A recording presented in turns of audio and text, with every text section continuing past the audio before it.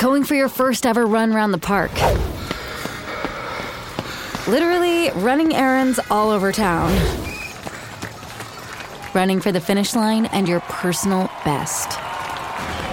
If you run, you're a runner. Find the shoes and clothes to run your way at newbalance.com/running. New Balance. Run your way. We got another day of NBA action. And with FanDuel, every night is a watch party. So it's time for your FanDuel crew to make their bets. So, what's the move tonight, gang? You know that new customers who bet $5 get $200 back in bonus bets if you win. Woohoo! We're heating up, fam.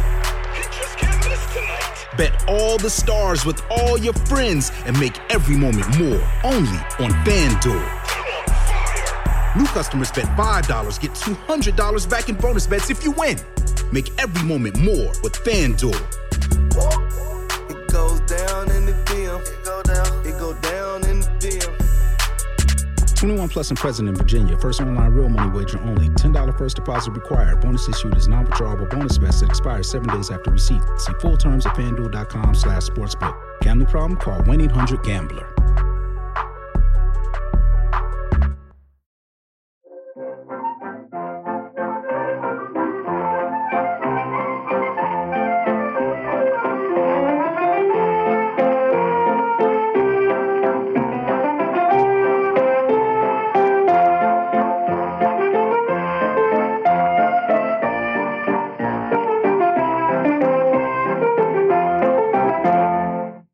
You must go on. I can't go on. You must go on. I'll go on. You must say words, as long as there are any, until they find me, until they say me. Strange pain, strange sin. You must go on. Perhaps it's done already. Perhaps they have set me already.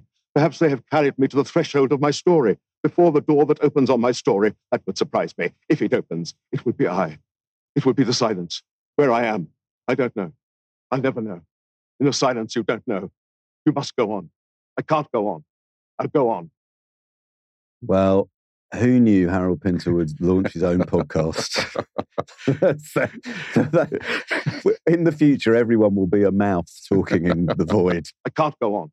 I'll go on. Hello, and welcome to Backlisted, the podcast which gives new life to old books. Today, you find me in the dark. I can't move. I'm curled up inside some kind of jar, dim, intermittent light. People pass before me. At least, I think they do. I can hear my own voice, if it is my own voice, in the silence. If it is silence, all I can do is go on, but I can't go on. I must go on. I'll go on. I'm John Mitchinson, the publisher of Unbound, where people crowdfund the books they really want to read. I feel like you've desecrated something there. Well done. And I'm Andy Miller, the author of The Year of Reading Dangerously. And I'm Nikki Birch, and I'm the editor of Backlisted. Hooray! And today's episode, which is our 199th, is dedicated entirely to the work of one writer, and if you haven't already guessed, his name was Samuel Beckett. There are no guests this time, but over the course of the next hour, the three of us will discuss, read from, and listen to 5 of Beckett's works that we feel give a representative sweep of his long career. And rather as we did with our episode on Graham Greene, we'll cover some of Beckett's writing that isn't as well known and some of his writing that is extremely famous. Sean, when, where, how, why did you first encounter the writing of Samuel Beckett? I think I was actually 15, 16, but a teenager in New Zealand at school in Auckland, and I went to a brilliant production of Krapp's Last Tape and Not I at Theatre Corporate, a small theatre company in Auckland. And they have those moments in the theatre that completely transform the way you think about what's possible. Krapp, obviously, one man and a tape machine. We're going to be talking about Krapp later on. Not I, a mouth, an illuminated mouth in the middle of the stage, a monologue. And I suppose after that, I was kind of, I was hooked, and I read as much about and by Beckett as I could. as we'll discover, some of that is quite difficult. Some of it is also incredibly powerful, moving, and funny. So, as in our Graham Greene episode, we have divided the roles the three of us will play, like a Beckett play. So, John is the talking head in the dark. The expert. The expert. Oh, Lord, yes. I am someone who has read the hits, such as Waiting for Godot and Craps Last Table, which I love, and The Unnameable, which we'll be talking about in a bit. And Nikki is... Nikki, how would you describe your role today? So honestly, if someone has used the phrase, that's very Beckettian, I have no idea what that means. Uh-huh. Prior to doing this, obviously my extensive research for this episode, but I have seen one Beckett play back in 1991. I saw Rick Mayall and Adrian Edmondson doing Waiting for Godot. Oh, nice, though. Nice. Well, we must discuss that, because I saw Sir Ian McKellen and Patrick Stewart doing Waiting for Godot. Wow. So, and I'm sure John has seen many. I think one of the things about Beckett is that it's such an incredible, the 20th century alone, the performances of Godot and the great plays, some of the greatest actors, obviously. So there's a lot to choose from, and we've got some nice clips as well to play. Because this is episode 199, and it's just the three of us. Before we get on to Samuel Beckett, Beckett is coming in, I reckon, about 5 to 10 minutes' time. This is the first time the three of us have been in a room together for 6 months. And we used to get together all the time, didn't we? And then the pandemic happened, and we're like a band in the late stages of its career, where one of them moves to America and has to fly in for rehearsals. That's you. That's me, yeah, right. So we wanted to talk a little bit first about how it feels after 8 years to have made 200 episodes of this podcast. Yeah. And John has chosen 5 magnificent examples of Beckett's work, 5 texts. And I have laboriously worked out how each one of them connects to a different moment in Backlisted history. Right. So if you'll indulge us as we indulge ourselves a bit. John, I was thinking about on the way down here today, what would you have done with the last 8 years if you hadn't been making this? No, it's less reading. Yeah. How? Fewer books, for sure. In fact, I genuinely think it's completely changed the way I look at the history of literature now.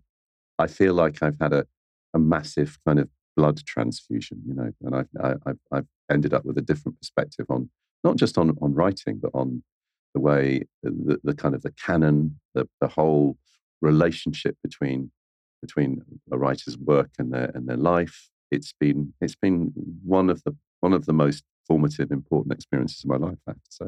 I feel exactly the same way. I mean, I feel like the listeners have been terribly patient as they heard us learn on the job. Not just how to make the shows, but actually, when I consider some of the subjects, authors or books that we've taken on, we had that kind of fearlessness that came from, we didn't know what we were doing. We didn't know what we were letting ourselves in for. The fact we feel confident enough to sit here and have a 3-way discussion of Samuel Beckett, which I can't today. believe I'm involved in. Well, that's all part of the fun of it, right? That's the energy of it. So John, I feel the impact on my reading, how I read, the way I read, has been changed forever by doing Backlisted. Yeah. But my experience over the last year or so is also that it has changed the way I write completely. In what way? I feel the benefit of having read approximately 1,500 books in the time we've been doing this podcast. It's not really that difficult. If you read week in, week out, some of the greatest exponents of the written word, you pick up a few tips. Yep. That's a really good point. I mean, I think it seeps into your sense of pace and tone, and no doubt, I feel I'm a much better writer than I was 8 years ago. Nikki, though, right? You joined us how many years in? I'm like the Ronnie Wood. I was just thinking, in so many ways. In so many ways. Did you join us after 3 years in? Yes, you've been with us 5 years. how has this changed your life, or hasn't it? Oh, no, I think it has. Actually, my partner was laughing at me last week saying, I can't believe you're watching Crap's Last Take in the bath. I mean, Good. that's a transformation. No, but I mean, in all seriousness, I was a reader as a child and a teenager, and I stopped reading. Stopped, not kind of completely, but nowhere near the amount the amount of pleasure I get out of it now. So transformational in that, but also I now will approach books that I never would because I want to be part of the conversation on Backlisted. I also have very much you in my mind, Andy, which is finish the book. Sorry. No, but it really helps. And so sometimes it's a struggle, but I will always finish the book. And I really enjoy that. Do you know what I mean? I will plow through books that I find difficult. And I also, and I approach it. And I know sometimes I find it easier to listen because that's sometimes certain books are easier listening, but it's completely changed what I read, and it's completely changed my ability to talk about things. I wouldn't have had the confidence to talk about them either. That is really interesting. One of my one of the other things I feel that I have had confirmed by the experience of being involved with Backlisted is I can remember, I'm sure I've said this on the podcast before, but I can remember Salman Rushdie saying once, you have to get out of this trap of thinking the world is full of bad books that have been written to waste your time. It's just not true.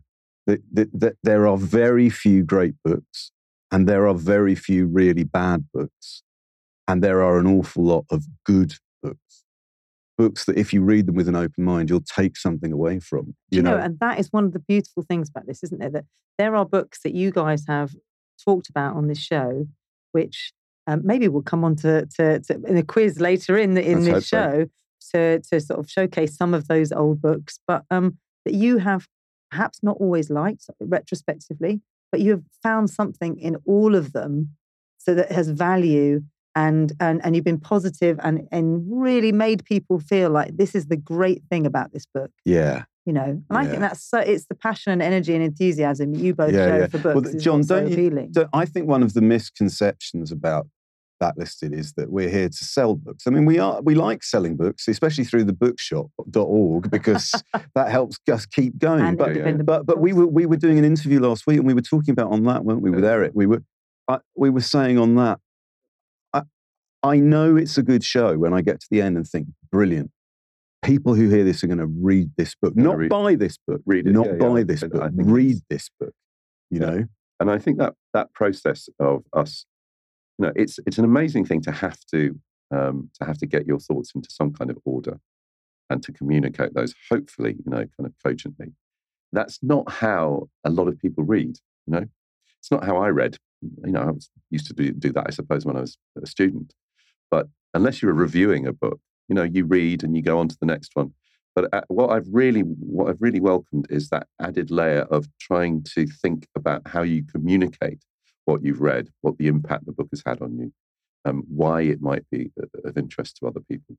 And I think that, in a way, I almost feel that is habit forming. I read, as you say, differently, and I write differently. But I also think differently now. When I'm reading a book, I think I'm also at the same time wondering what I'm going to say about it. So, well, let's make 200 more of these.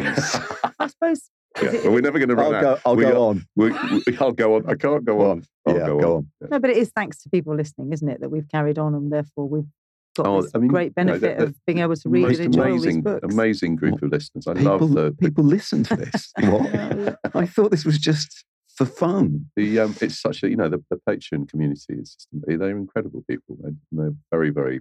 It's very reassuring. Very, very, very positive. Before we move on to the main event, then, I want you to think for a moment. I will go first to give you some thinking time. Which one book, doesn't have to be the subject of an episode, which one book that you wouldn't have read if it wasn't for doing this is the book you will take away? When you think about Backlisted, what is the book you think of? What's the book that springs to mind? Shall I go first? Go on.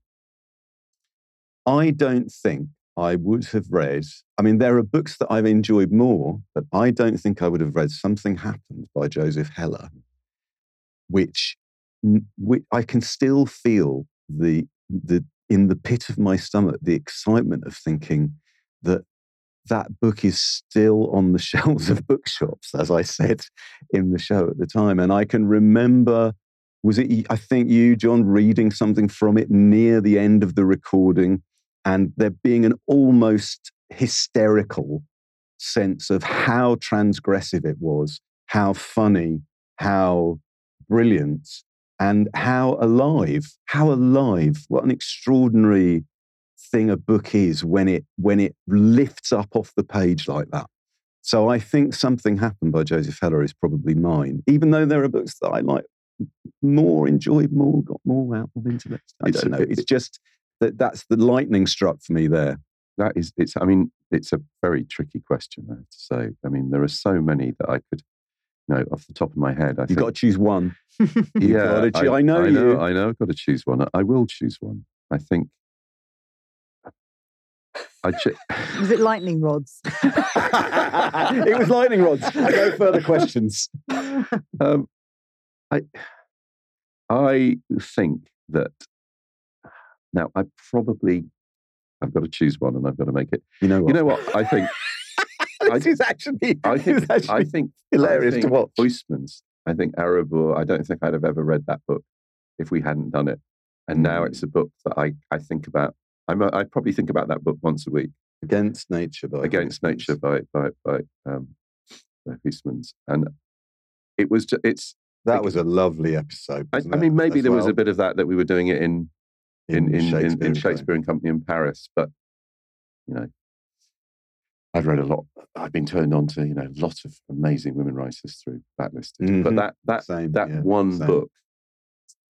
I mean, I can remember reading it and thinking, I can't believe I've not. Not only have I not read it, but I didn't know it was this good and this transgressive and this odd and mad. Nikki, I have got two. Sorry. Well, go on. Okay, because they both relate to me. They're ones I think about a lot. Maybe again, not the best books of the ones, but I work at the BBC, and so the Human Voices one. By Penelope Fitzgerald. Very good. Which is all about the BBC during the war. I think about that a lot when I'm at work. Does it still seem? In what way do you go to work and think the sort of fictional characters flit along the corridors? I think about mostly them sleeping there during the bombing raids, and that sort of I kind of think, what was that like? And I just imagine, and one of the characters dies in a bomb, around the corner, and I can picture the street where it happened, and that just feels very kind of connected to me. And then the second one, which also feels connected to me, is Full Tilt by Dervla Murphy, which is the cycling one. Interesting, right? Okay, because I cycle quite a lot, but also the fact that she was just such this incredible machine, and she just was an absolute legend. And I think about how she managed that, and I sort of aspire to be a small amount of a cycling legend as she is. I aspire to her method of having her phone on for, what was it, like on a Wednesday morning at 5 a.m. and that was it. Exactly. The rest of the time you couldn't get hold of her, which meant she could write instead. I don't think I would have read either of those books had it been not for Backlisted. So that I think I'm more likely to pick up a book from the table at Waterstones. That would have been my kind of reading before Backlisted. And so now I'm, I feel like I've got to the point where I'm reading books that actually connect with me on a much greater level, thanks to you both. So. And the show. The show. That's great. So how we're going to run this is John has chosen 5 books, plays, novels, collections of short stories, texts by Samuel Beckett for us. And he's going to announce for us each one. And then I am going to offer my interpretation of why he has chosen that book in relation to the history of Backlisted. So the first in our Beckett series is an early essay, 1929. It appeared in a book that was dedicated to what was then known as Work in Progress. So it was called Our Examination Around His Factification for Incamination of Work in Progress. The Work in Progress was by James Joyce, and it was the book that became Finnegan's Wake. And it was published, this book was published by Shakespeare and Company. They used to call it Our Exag. And the first essay in it was an essay by precocious young writer called Samuel Beckett, Dante, Bruno, Vico, Joyce. Right. Now, you've already mentioned one way that ties in back into Backlist, which is called Shakespeare and Company, bookshop in Paris. But also, I would go so far as to suggest, John, that you chose that because on episodes 3 and 4 of Backlisted, in the now defunct What I've Been Reading This Week slots, 8 years ago, I was reading, about now in fact, I was reading Finnegan's Wake. You were. Yeah, all how many pages it is.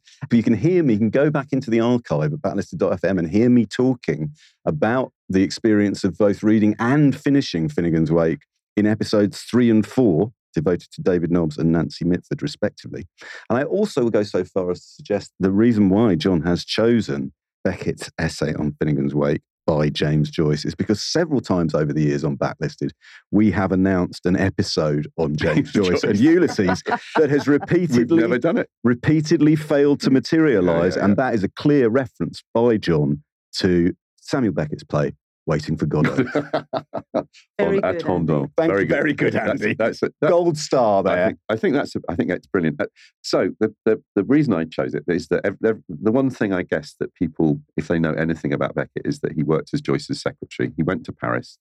He was an A grade student. I mean, he got a gold medal for modern languages from Trinity College Dublin and went to teach in the École Normale Supérieure in Paris as teaching English. This is in his 20s. In his 20s. So absolutely and he was introduced by the predecessor in his job was a guy called Thomas McGreevy, who introduced him to Joyce. Joyce got on extremely well with Beckett and used him as a secretary.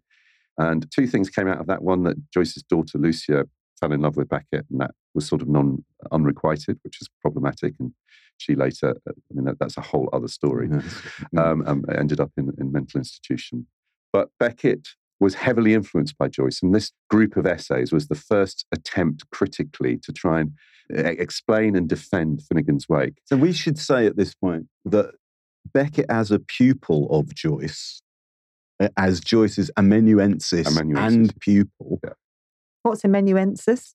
Sort of secretary, taking notes, doing research. Right. James Joyce's intern. Okay. Intern. Executive assistant. Yes, okay.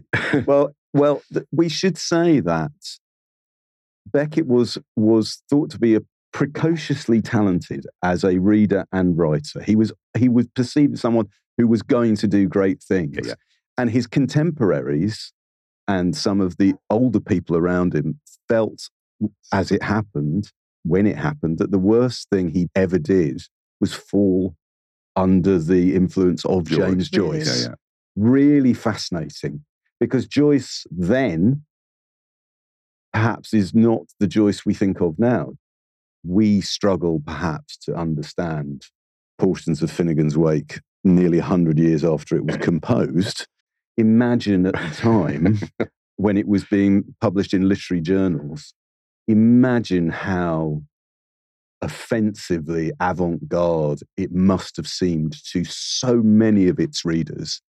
And I love this essay, John. I've never read this essay before, almost because of the aggression in it. Absolutely.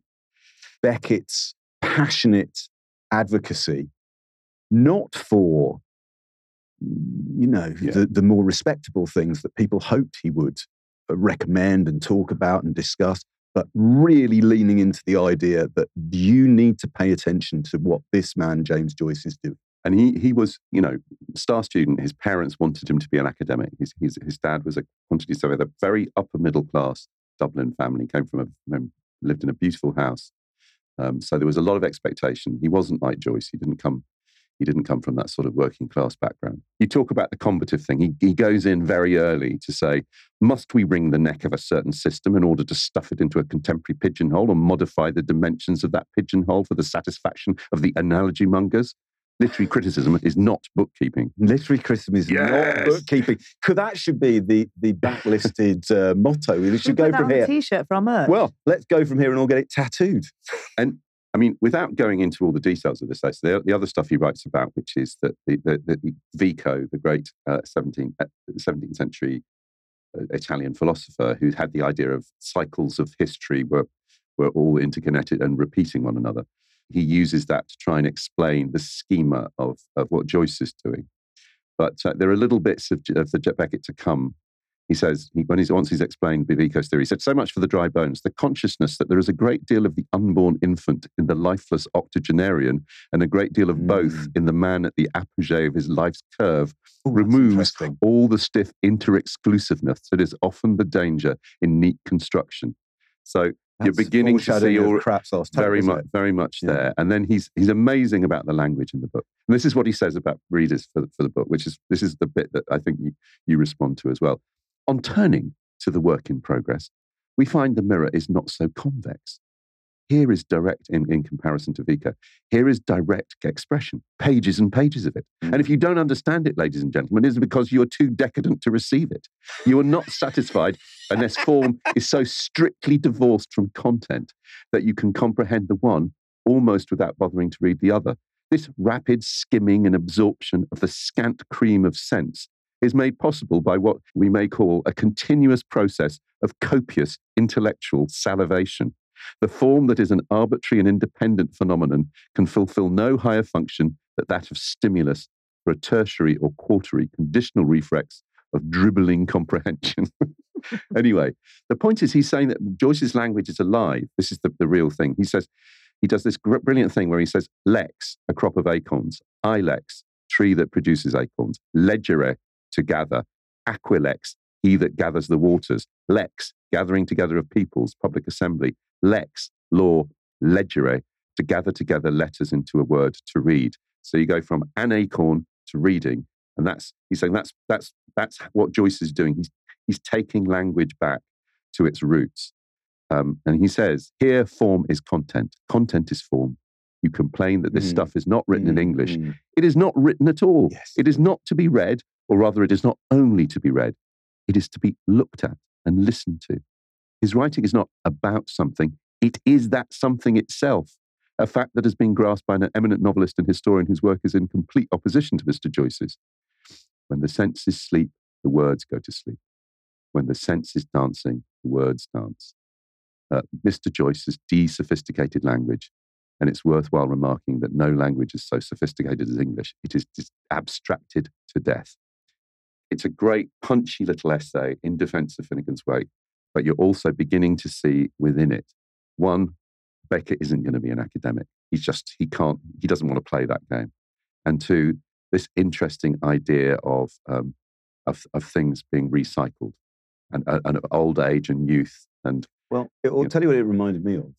It reminded me of, Nick, you're going to be surprised by me saying this. Is it the Beatles? It's Bob Dylan. Oh, damn, I got that wrong. Bob Dylan moves to New York from nowhere and pretends to be Woody Guthrie for a while until he gets his feet, until he works out his own voice. And that's kind of what's going on with Beckett there, isn't it? Yeah. He moves from Dublin to Paris and he hangs around with Woody until he can sing his own song.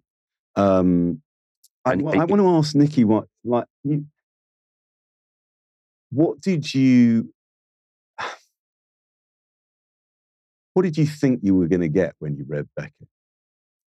Well, having been to see Waiting for Godot, I did have a sense of, and I remember quite clearly, probably like many people who go and see Waiting for Godot with no real kind of understanding of what Beckett's like, thinking, when's stuff going to happen? You know? And then you kind of, and so I kind of had a sense of that actually it wasn't about the plot. It was about the form, and it was about the difficult situations and what comes out of those. But I still don't kind of feel like I get a sense of this is a Beckett type character, or this is a. So I'd be really interested to know more about what are the things, the themes that have come up in all of his plays. I think the thing about reading a load of Beckett for making this program is he is a brilliant example of the artist who is in a state of becoming. You know, he's never quite arriving at the inevitable destination. I'll go on. You know, the idea that how much the work changes, also how much the work starts in this incredibly, as we'll hear in a minute, incredibly rococo language, this outpouring of words, and then gradually begins to dry up as the decades go on, moving towards silence. Nikki, also I'll add, do you know what, when asked what Waiting for Godot is about, do you know what Sir Ian McKellen said? Isn't it about nothing twice or something like that? No, it might well be. Sir Ian McKellen said, yes, I'll tell you what Waiting for Godot is about. It's about waiting. Yeah. and he wasn't being arch. He was. No. He said that he says in wonderful interview, he says, that seems so obvious, but who prior to Beckett had realised it was a common thing within humanity? Yeah. We are all waiting for something. I think for something. I mean, we're feeling other things, he says, at the same time, but you know, what are we waiting for? And there's one thing, the only certainty of the things we're waiting for is at the end of the path, you know. Okay. So should we move on? Let's move on to the next. John, what's our next choice? The next is a collection of 10 short stories by Samuel Beckett called More Pricks Than Kicks. And it was published in 1934 by Chatto & Windus. More Pricks Than Kicks. This collection of short stories, his first collection of short stories, sold in its first several years of availability fewer than 500 copies. Got a £25 advance for it. And most of those were pulped. Yeah. So it's a very rare and valuable book, which Beckett himself was terribly reluctant to allow to be republished. He dismissed it as juvenilia. And in some ways, maybe he's right in that it is much more, heavily Joycean than the books that he was to write afterwards. It's definitely, the stories are all, basically the story arc, his main character is Belacqua Shur. Belacqua was a character from Dante. He was a bit of a feckless lute maker in Dante. So he steals that name, and you follow Belacqua begins as a student, and you follow him through, living in kind of student accommodation, bed sits. He gets married 3 times in the course of this collection. Very unlike a Beckett character. He is the first, in a way, he's the first Beckett character. The book is full of verbal showing off. Beckett characters, Beckett? Good question, Nikki. I would say, ultimately all the characters, every author's characters are them to some degree or other.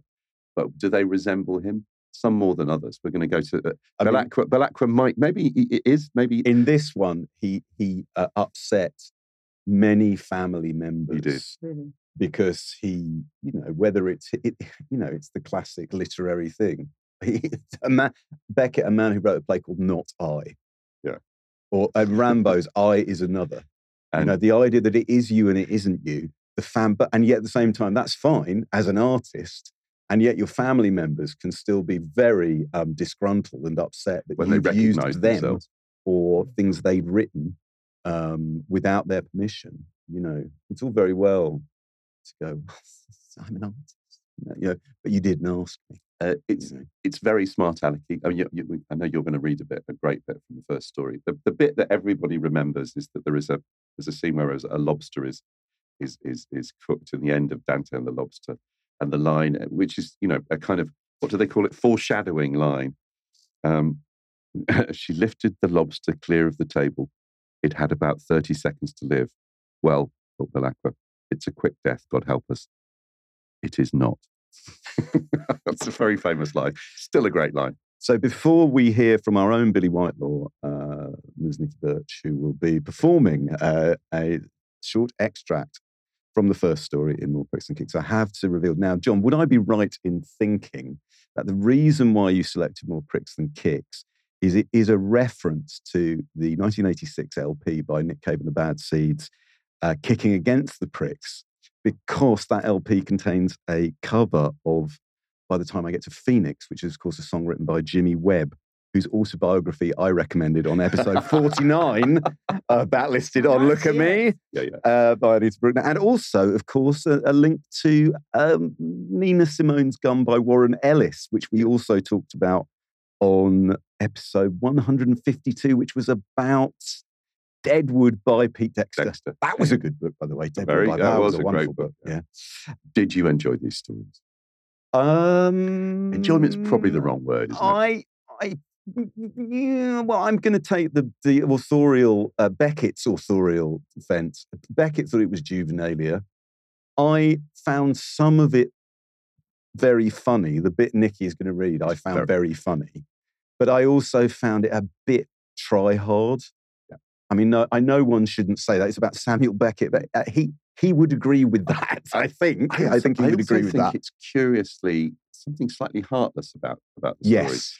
People don't read them anymore. And I think it's, if you want to kind of understand where the later stuff comes from, you can see, you wouldn't read this, indeed many people didn't, you wouldn't think this guy's going to write Waiting for Godot one day.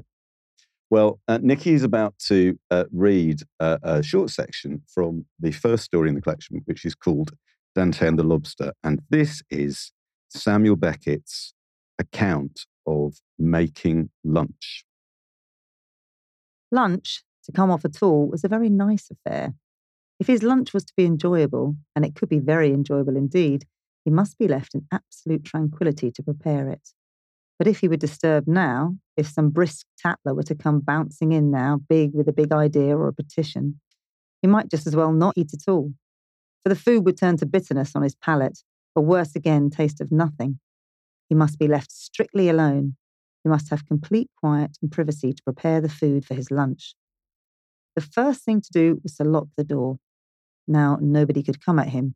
He deployed an old herald and smoothed it out on the table. The rather handsome face of McCabe, the assassin, stared up at him. Then he lit the gas ring and unhooked the square, flat toaster, asbestos grill, from its nails and set it precisely on the flame. He found he had to lower the flame. Toast must not on any account be done too rapidly. We all agree with that. For bread to be toasted as ought, through and through. It's relatable, Nikki. It must be done on a mild, steady flame. Otherwise, you only charred the outsides and left the pith as sodden as before. If there was one thing he abominated more than another, it was to feel his teeth meet in a bathos of pith and dough. And it was so easy to do the thing properly. So he thought, having regulated the flow and adjusted the grill, by the time I have the bread cut, that it'll be just right.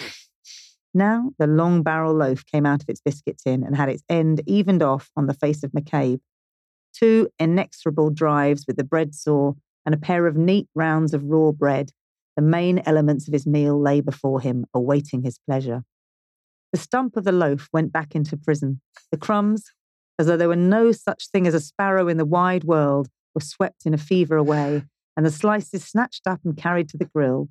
All these preliminaries were very hasty and impersonal. It was now that real skill began to be required.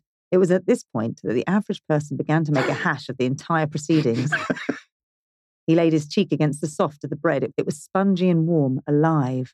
But he would very soon take that plush feel off it, by God, but he would very quickly take that fat white look off his face. He lowered the gas a suspicion and plapped one flabby slab plump down on the glowing fabric, but very pat and precise, so that the whole resembled the Japanese flag. Then on top, there not being room for the two do evenly side by side, and if you did not do them evenly, you might just as well save yourself the trouble of doing them at all, the other round was set to warm. When the first candidate was done, which was only when it was black through and through, it changed places with its comrade, so that now it in its turn lay on the top, done to a dead end, black and smoking, waiting till as much could be said of the other.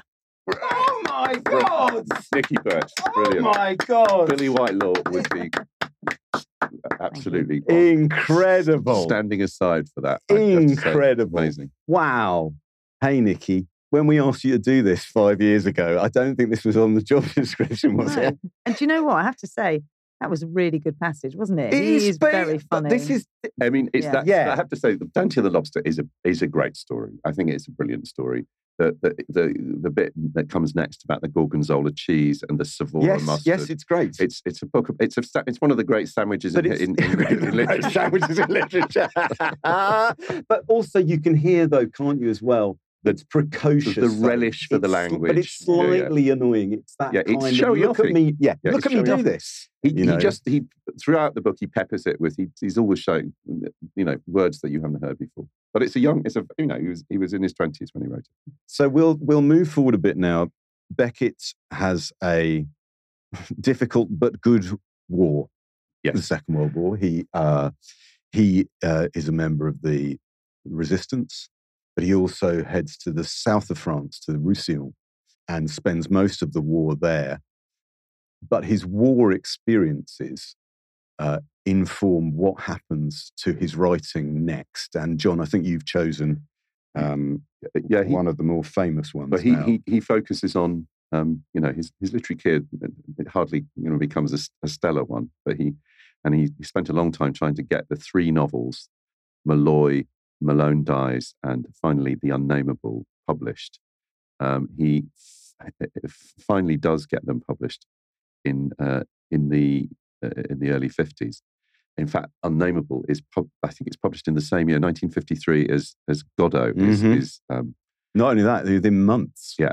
And I think it sold about 500 copies. It wasn't a massive success. What it is seen as in Beckett's development is that the Beckett character, often alone, often in the dark, often with this existential battle of wanting to say something, but then not really wanting to say something, wanting to go on, but not wanting to go on. In a way, he felt that there was a blockage that he got to in his work, in his fiction, with The Unnameable, which is, essentially it's like one very, very long kind of paragraph, really. There's a brief introduction, and then you've got pages and pages of, and it is, you're not quite sure who the character is. Is it on, does it have a body? It seems to be curled up at one moment. It's in a jar. There's another character called Mahood, another character called, as always, Madeleine. He loves his M characters. He kind of seems to claim that maybe he was the author of Malone Dies and Malloy. It's like Nicky, it's like Russian dolls, or a box within a box within a box. Is this when he first started to be? Do you think his brilliance came out? Yes, for me, it's the breakthrough into using language in a new way. Famously, in 1946, he goes back to Dublin, and the story, which actually reappears. Is this when his mum is sick? His mum is sick, and his dad has died, and he has a sort of an experience on the end of Dunleary Pier. It turns out he wasn't really on Dunleary Pier; he was at home when he had this experience.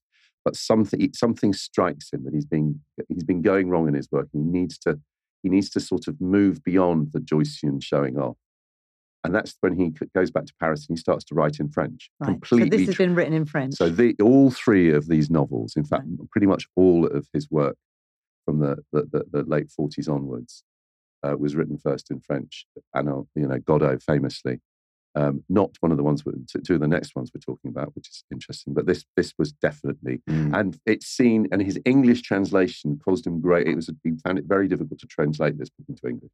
Well, I'm going to read a little bit of The Unnameable. Before I do that, I'm going to draw your attention to why I think John chose it in relation to Backlisted. The reason why John chose The Unnameable is an act of charity to his friend and co-host Andy Miller, because it links to every single episode of Backlisted in which I introduce myself as the author of The Year of Reading Dangerously. Because I read this book as one of the 50 books that I read for The Year of Reading Dangerously.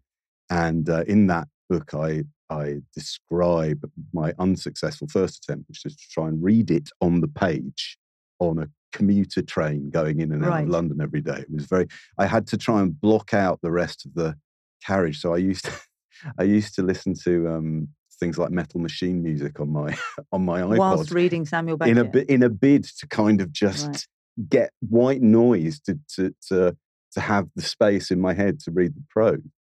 And it wasn't very successful. I didn't really get it at all. And then I thought, okay, well, what I'll do is I'll get the audiobook and I'll listen to the audiobook. And what I decided I'd do, I'd try and listen to it in one go. Great. And this is me from The Year of Reading Dangerously, at the point at which I actually went and did this. It's so strange to read this on the page, because I did actually go and do this anyway. On a Sunday morning before Christmas, I caught a train into town and took the bus to Primrose Hill. Climbing to the top, I could see the post office tower, the Snowdon Aviary, and a man shaking his fist at someone who was both much taller than him and invisible.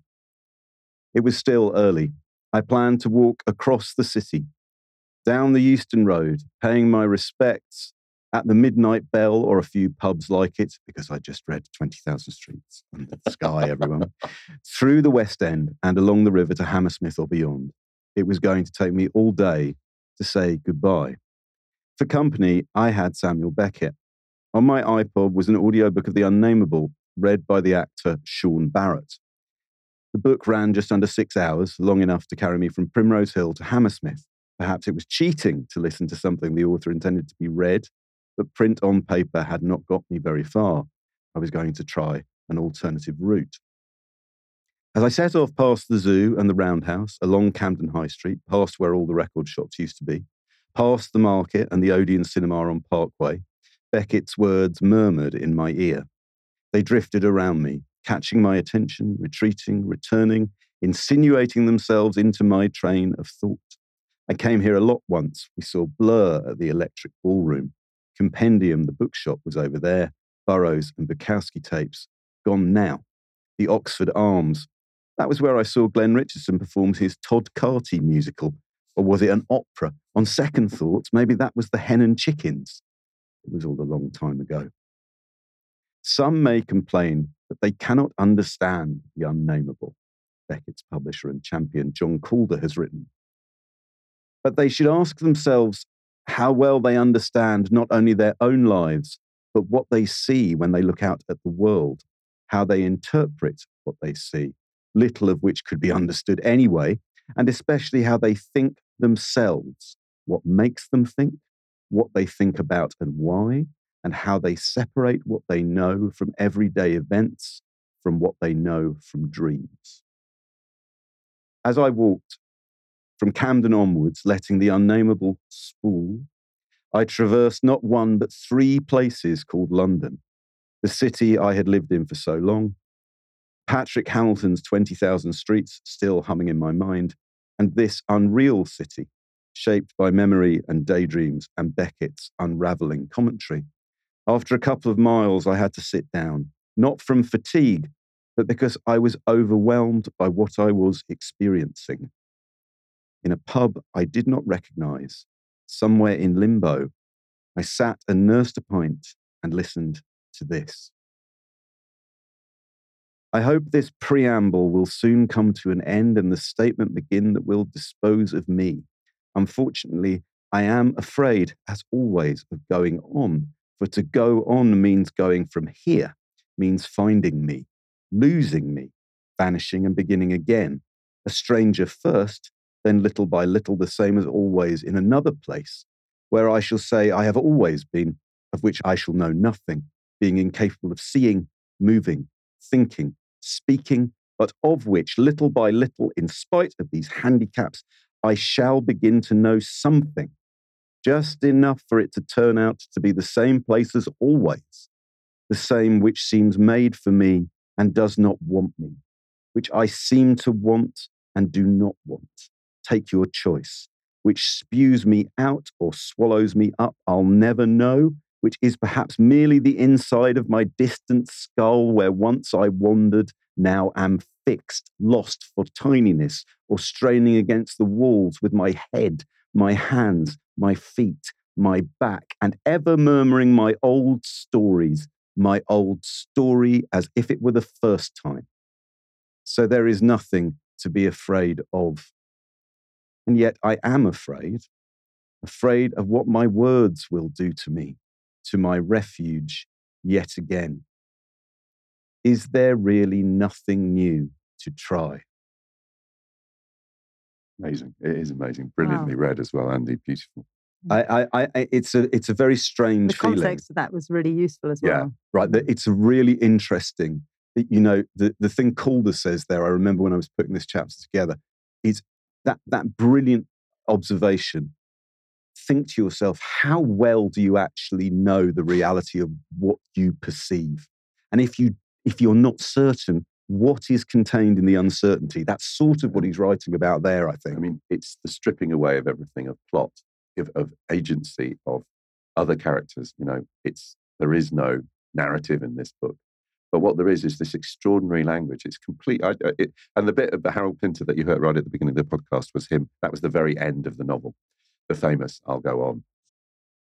eBay Motors is here for the ride. With over 122 million parts for your number one ride or die, you can make sure your ride stays running smoothly. Brake kits, LED headlights, bumpers, whatever your baby needs, eBay Motors has it. And with eBay Guaranteed Fit, it's guaranteed to fit your ride the first time, every time. Plus, at these prices, you're burning rubber, not cash. Keep your ride or die alive at ebaymotors.com. Eligible items only. Exclusions apply. Oh, such a clutch pickup, Dave. I was worried we'd bring back the same team. I meant those blackout motorized shades. Blinds.com made it crazy affordable to replace our old blinds. Hard to install? No, it's easy. I installed these and then got some for my mom, too. She talked to a design consultant for free and scheduled a professional measure and install. Hall of Fame son. They're the #1 online retailer of custom window coverings in the world. Blinds.com is the GOAT. The GOAT! Go to Blinds.com for 40% off site-wide. Blinds.com. Rules and restrictions may apply. Hard to believe I was ever that young whelp. The voice, Jesus, and the aspirations, and the resolutions. To drink less in particular. Statistics.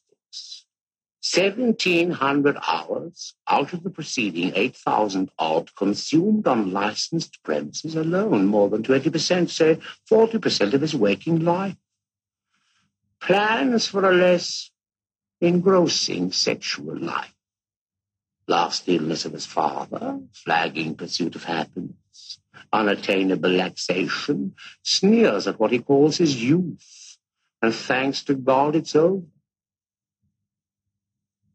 False ring there, huh? Shadows of the opus magnum. Closing with the yet to Providence.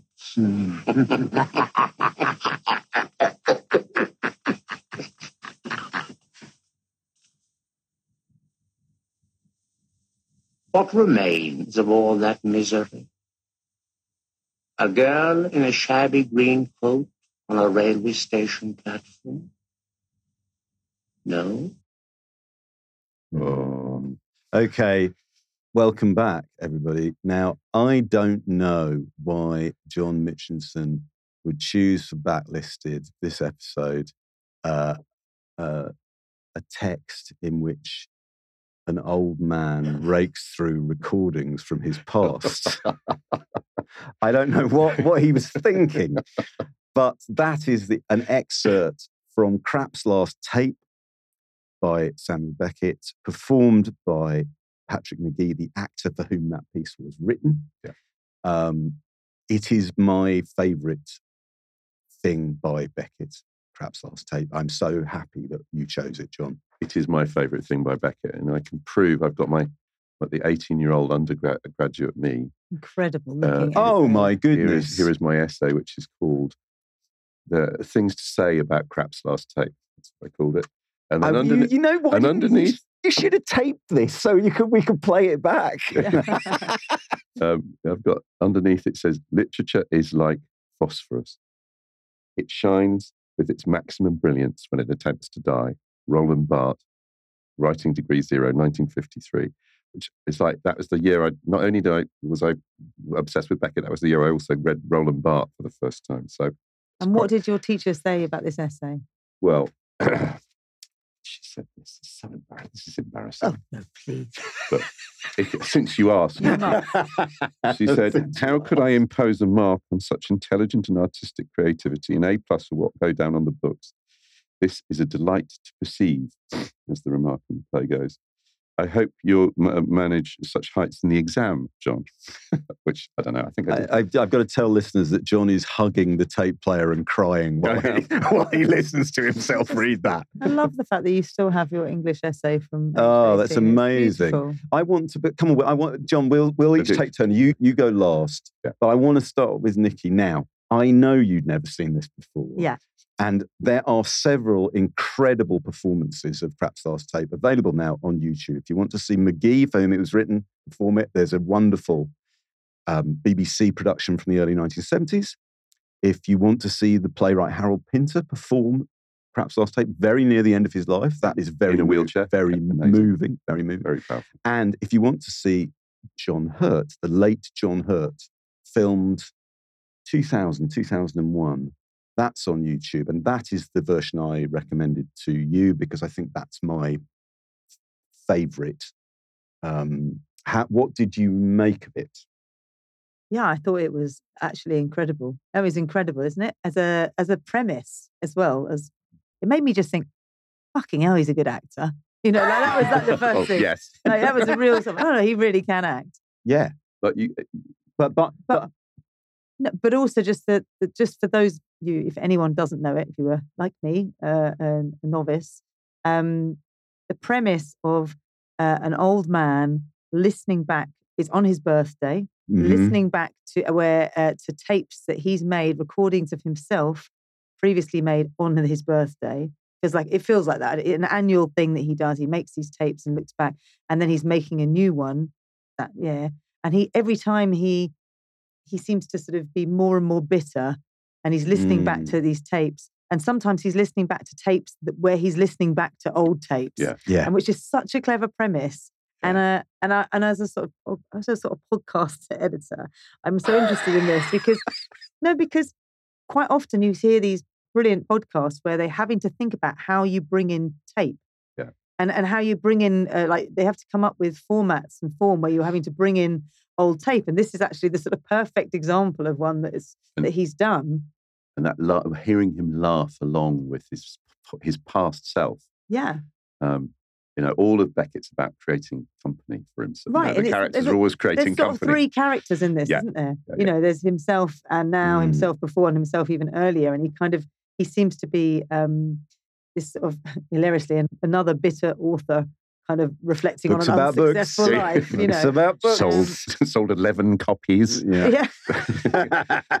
Circulating library. But he feels like he shouldn't be listening to these tapes, but he does. He's like, I know I shouldn't do this. Well, he's like everybody who watches videos now of things that of their lost girlfriends or their old. It's addictive behaviour. He keeps. I was watching I watched like 3 or 4 versions of this on successive days, and then stumbled over a tweet of mine from 3 or 4 years ago and looked at it and thought, I don't remember writing that. I don't remember the things that happened in that. Suddenly we've all built these little archives of ourselves, like Craps Last Tape, I found it so interesting because he's listening to them, knowing that it's painful listening to them, and yet making another recording, knowing that at some point he might listen to that and that's going to be painful. It's like he knows it's going to be awful. Yeah. The thing I found watching them again, particularly, I think actually the reason why I like Hurt's performance so much, Beckett wrote Craps Last Tape inspired by Patrick McGee's cracked voice, he said. So he wrote it because he wanted to hear McGee's voice say those words, and contrast the man in his pomp, in his prime, with the more decrepit individual. But actually, the great gift of Craps Last Tape that Beckett gives to any actor who plays it is how much of the time they say nothing. Yeah. They are listening to them and reacting and telling you how to feel about what you're hearing. And when you watch McGee, there's these incredible close-ups of his, he's sweating and he's clearly traumatized by it. Whereas Hurt gives off this different sense of the aging man. Yeah. He seems bewildered to me. This sense of being lost. He's lost in whatever space. Yeah. Apparently Gambon was amazing as Cap Crap. And also Max Wall. Max Wall was another. But I think that the pathos is the thing that is so overwhelming. And the end of the play, which the 18-year-old me said, at the end of the play, at the end of his last tape, its silence becomes audible. It flows on passively like time. Thus, paradoxically, the darkness exists only as an absence of light, silence as an absence of sound, and solitude as absence of company. By venturing into the dark, Crap is made aware of his light. By speaking, he realizes silence. and by devising company acknowledges that he is alone. Crap is alone, the dust is his. And what do you think of that 18-year-old self's quote now? I think it's pretty good. It's quite a bit, it's a bit pretentious, but I mean, pretty good. I mean, it's very good, John. Come on. I think I love this. I love this play more than almost any other. And what's that thing we used to have where you have Rachel and I always say, "Not with the fire in me now." That's just one of that's one of our lines. Yeah. So what are you doing? No, not with the fire in me now. Yeah. Oh, well, you mean phrases one just says around the house? Yeah. I voted for you as an independent candidate. Exactly. That's it. Just drop a Beckettian phrase. Not with the fire in me now. So I've got a few little clips from I thought it might be time for a quiz. So yeah, it's definitely quiz time. I've got a few clips from our archive. Things that we didn't record on our birthday. That's but young whelp. Yes, let's pretend it was our birthday, given it's going to be. What's the quiz element, please? The quiz is I have got a few clips of you guys talking about books from the backlisted archive. And you're going to listen to yourself, and you're going to try and work out what book you're talking about. Oh no! Okay. Yeah. Great. Okay. This is too meta. Oh, go on. This could be really tricky. Go on. This is clip one. Also, you would have to say, but that because this was her first novel, it's held together. Not by craft, though there is craft in it, but just her talent. It's held together by her energy and her talent. Any thoughts on that? Andy and I are looking at each other with no idea. Luckily, I have another clip to help you out on that one. Really? Yep. Okay. Is it the same? It's the same book? one. Yeah. It's a little bit, making it a little bit easier. She manages to do that thing, again, I think through force of personality, really, of telling you a story where you want to know what happens next. Okay, well, that's what you want from a novel, but also being very thoughtful, philosophically thoughtful, and also being quite weird. And as we said, the novel takes a very peculiar twist at the halfway point. Also funny. I mean, it's so funny. It's so brilliantly turned in terms of phrase for phrase. It's Lolly Willows by Sylvia Townsend Warner. It is Lolly Willows by Whoa, thank you, John. Well done. Save my blushes. Okay, are you ready for question 2? Okay, go on. Douglas Adams' description of Woodhouse as pure word music. And at her best, you can feel her when she writes, getting into kind of that kind of flow where the words are beginning to form this beautiful, light kind of andante of humour and intelligence kind of pushing the thing along. I'm like Patrick McGee sweating at this point. Traumatized by this. I'm going to say... Because we don't listen back to the show. Shall I play another one for that? Go on. Yeah, go on. She has a positive moral message to make about the value of sex and about the value of relationships and the importance of kindness and the importance of love in relationships. And that to be in her world is a very comforting and reassuring. She's a really good author to read at times of stress. The clue there is she's a really good author to read in times of stress. There was a really moving discussion that we had about this, about an author who can talk about sex, but also in times of stress. Elizabeth Jane Howard? No. With a Cambridge professor. Jilly Cooper. Yeah. It's Jilly Cooper. Of course it's Jilly Cooper. Okay. Pure word music. Yeah. Well done, Andy Miller. Okay, one more. We always say this on Backlisted when it's true, and in this case it is true rather than the ecstatic truth. It's the actual truth. This isn't like any other book. No. Most books are like other books, but this one isn't. And that in itself is a reason for reading it. It's like a kind of trippy fairy tale. It's like a trippy fairy tale. Is it Bet's daughter, Barbara Cummings? No, it's not. I think is so brilliant. You've created a Beckettian loop, Nicky, you have. where you've got me saying, we say this all the time on Backlist, this is a book that's not like other books. A phrase I've used over and over again. I haven't got another clip for that. But all I can say is, I'll give you a little clue. Sorry. It's one of John's best impressions. Oh, it's one of John's best impressions. Oh no! It's a book by a woman.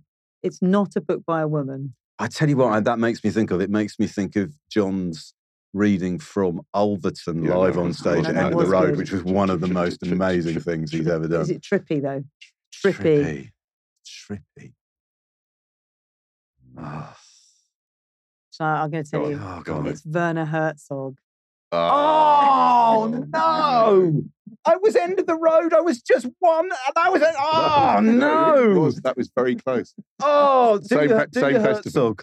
Oh, I think isn't there a new? I think very much there is a new a book, a novel. I think not a novel, a memoir. Memoir. It's a memoir.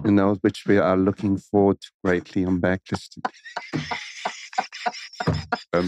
Right. We better crack on, guys. We're going to get kicked out of the studio. Okay. I mean, so John, what have you set up for us as the final text? The final text I have set up is Company, which was published in 1980. And the reason I chose this was that I was at university writing this essay in 1981.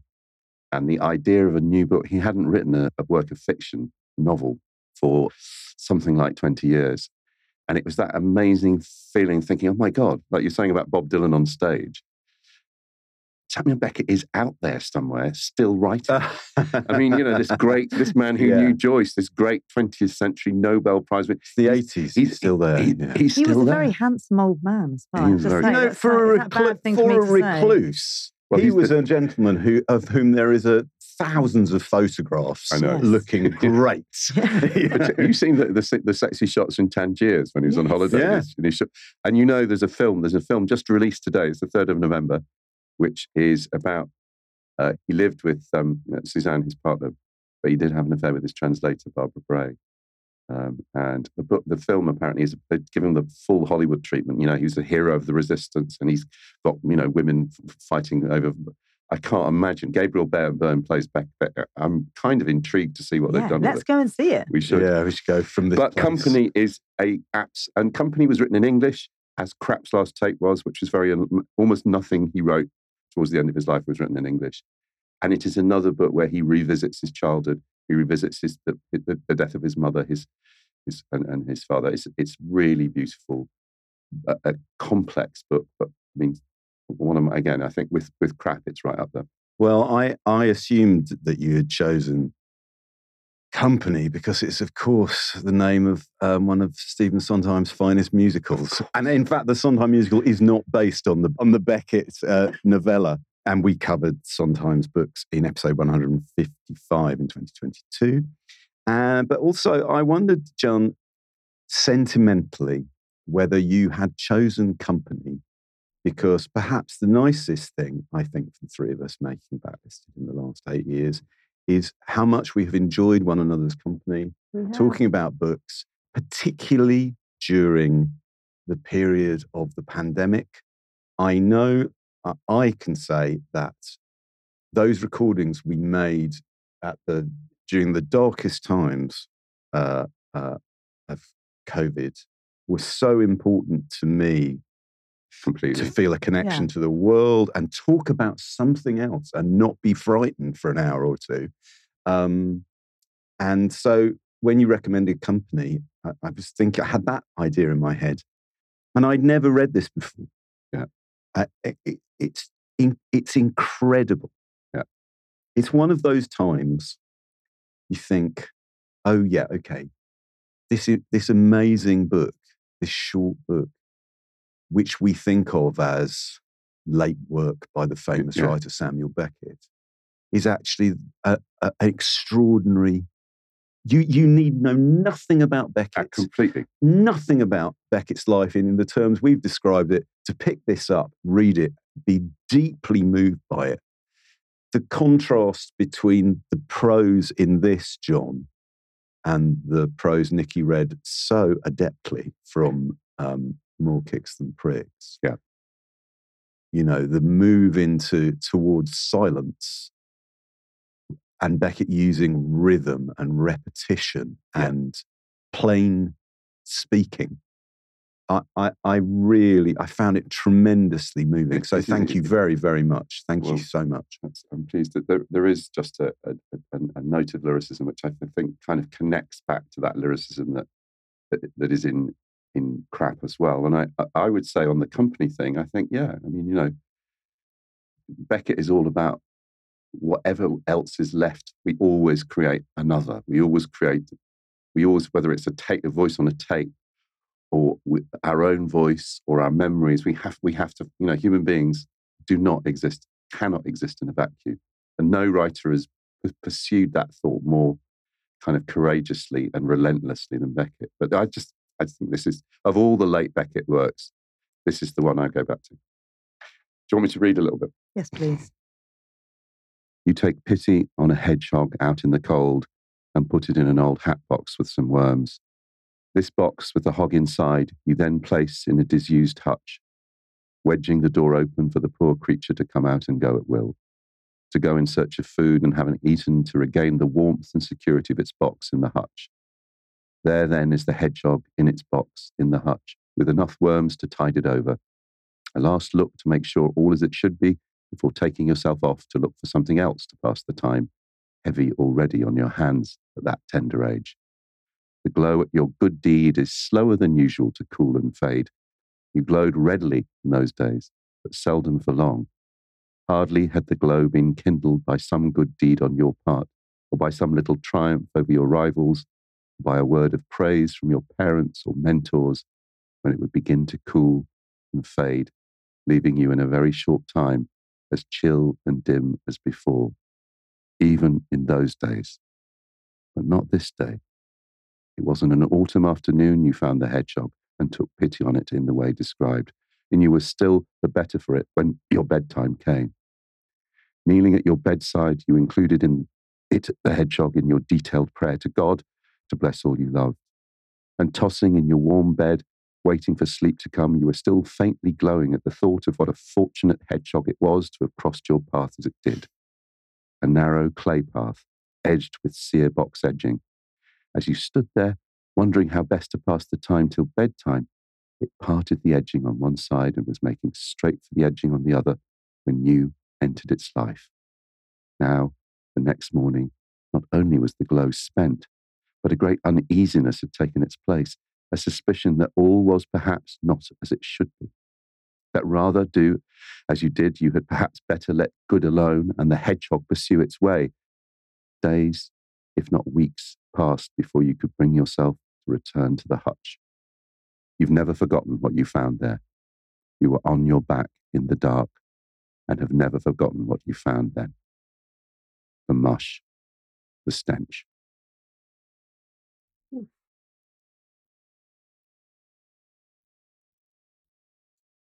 And now the tape has run out. We'd love to go on, but there is no more time. Thank you for listening. If you want show notes with clips, links, and suggestions for further reading for this show, and the 198 that we've already recorded, please visit our website at backlisted.fm. If you want to buy the books discussed, you can, of course, visit our shop at bookshop.org and choose Backlisted as your bookshop. And we're still keen to hear from you on Twitter, Facebook, Instagram, Blue Sky, Threads, Pigeon Posts, however you can reach us, please do. Reel to reel. If you want to hear Backlisted early and without ads, subscribe to our Patreon. www.patreon.com/backlisted. Your subscription brings other benefits. If you subscribe at the lot listener level, for the price of a bunch of fair trade bananas, you'll get not one, but 2 extra exclusive podcasts every month. We call it Locklisted because it began in the Wenlock Tavern just before lockdown, and it features the three of us talking and recommending the books, films and music we've enjoyed in the previous fortnight. For those of you who enjoy our What Have You Been Reading slot, that's where you'll now find it.